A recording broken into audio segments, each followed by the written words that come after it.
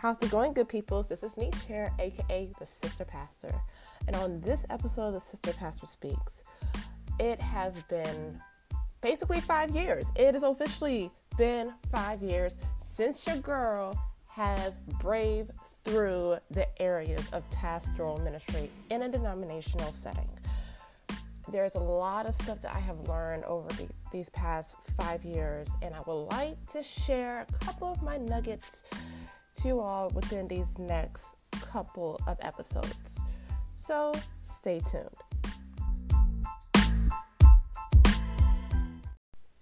All right, so for this episode, I am going to talk about my reflections of year one. Y'all, let me tell you, year one, I was just so excited, man. I was radically sentimental. You know, it was my first ministry gig. No, not gig, but ministry assignment. And man, I was really, I was just in awe of the fact that the church that I basically told my parents that unless I was selected to be at this particular church, in this particular, well, actually, let me switch it up again. My parents were asking me if I was going to come back to Maryland after I graduated from seminary. And I was very, very sarcastic about it. I said, unless I was picked up by this particular conference and pastor in this particular church, then I won't be coming back to Maryland. So, guess what happened? I was hand selected for that particular conference, for that particular church. Thus, I was making my way back from snowy Berrien Springs, Michigan, to PG County, Maryland, back to my stomping grounds. It was exciting because the church that I was a part of, I remember my parents would take us when our childhood church, when they weren't really having services. I don't know what caused my dad and mom to send us to the particular church, but it was cool. It was actually my very first time going to a quote-unquote children's church. I didn't know that was a thing until I went. And it was pretty cool. My remembrance of that was puppets and how one of the puppets knew my name. And I even remembered getting lemonade and Twizzlers. I think that's actually how I fell in love with Twizzlers, was from that particular area. And of course, I love me some lemonade. Okay? So it was pretty cool to see how the church eventually evolved to something much bigger, and they had to relocate to another location that was more accessible and accommodating for the mass amount of people that attended the service every weekend. So, yes, I was excited, y'all. I was really excited. You know, it was a big deal because I was the youngest pastor to be selected at that time period, the youngest pastor in that team. And then it was a historical move because I was the first Black pastor. So there was a video that my parents recorded because, of course, my childhood church was 10 minutes away from the church that I was pastoring in Maryland. And my parents stopped by to hear the announcement that I was coming to that particular church.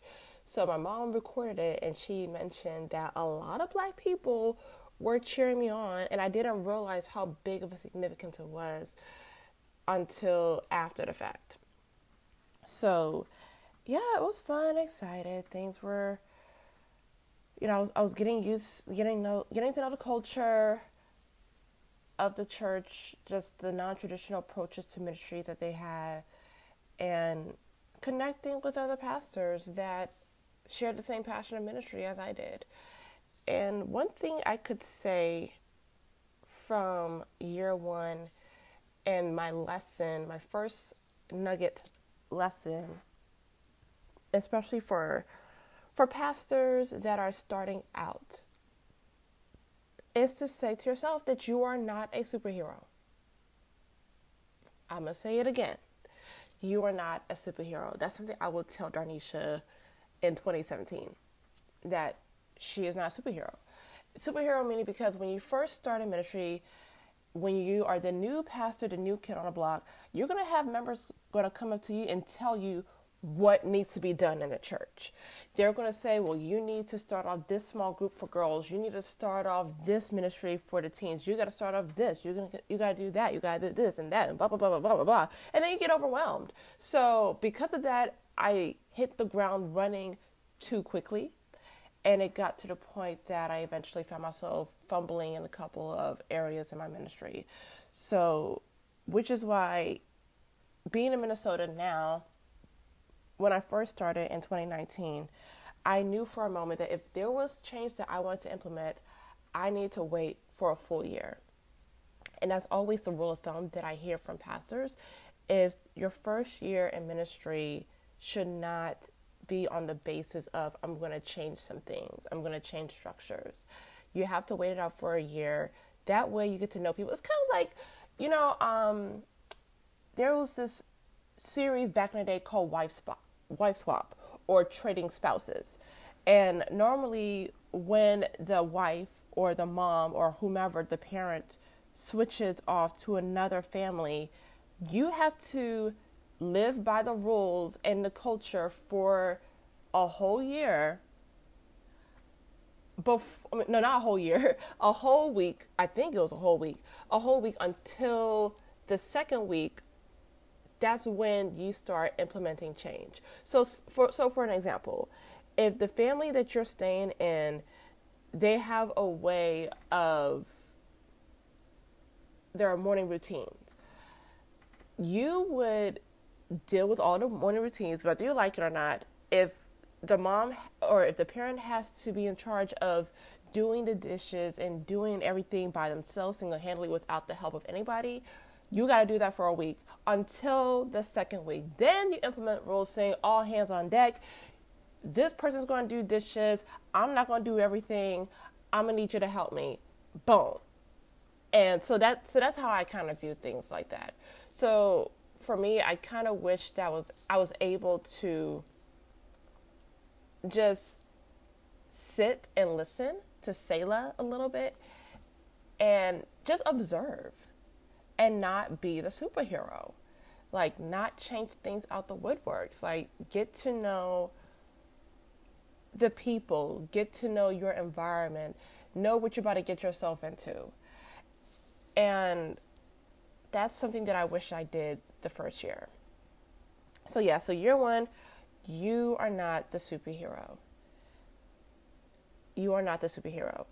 Another thing that I would like to even just hold space is for those that are excited about their first district. And I can say it is okay to be excited. Normally, you'll deal with some negative Nancys or negative Neds, and they're going to tell you, oh, no, why are you being so excited, blah, blah, blah, blah, don't do this, don't do that, why are you acting so hyper? But it's okay to be hyper. Listen, if you're a puppy, puppies have X amount of energies until they get older, okay? So take that moment, embrace the fact that you're placed where you are for such a time as this.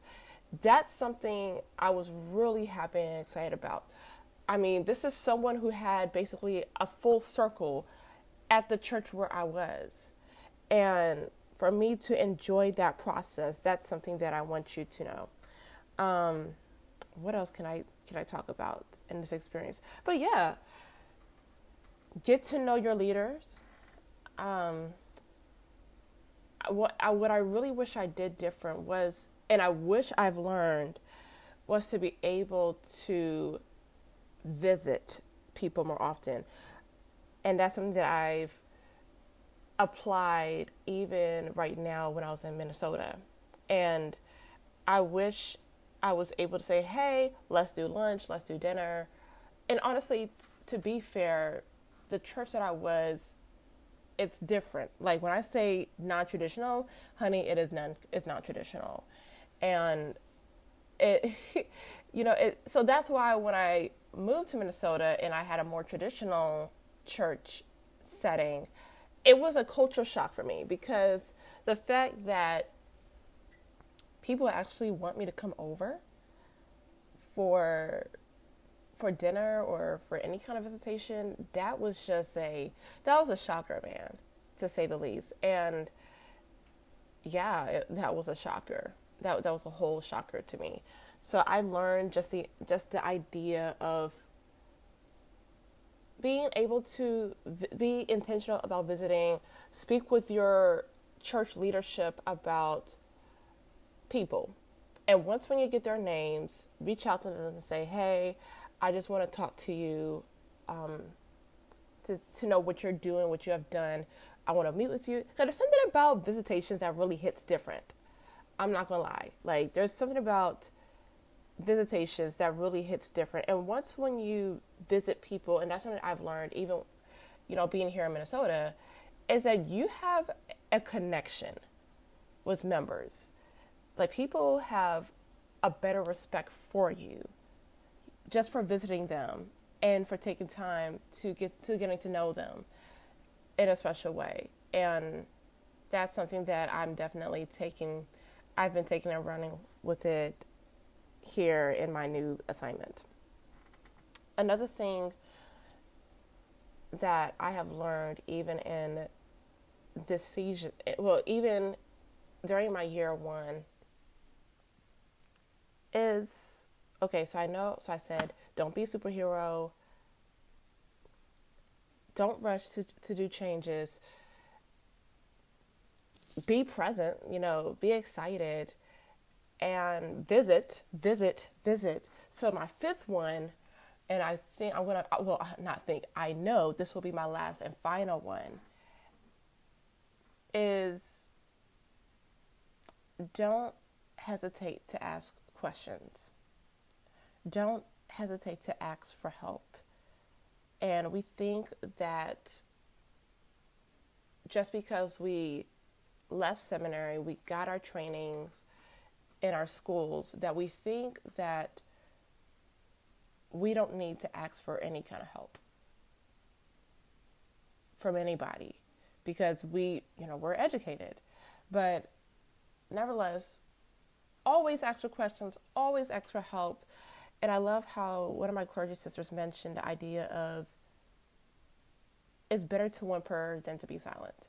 So, don't whimper. So basically, ask questions boldly. Ask how long has this church has been in operation?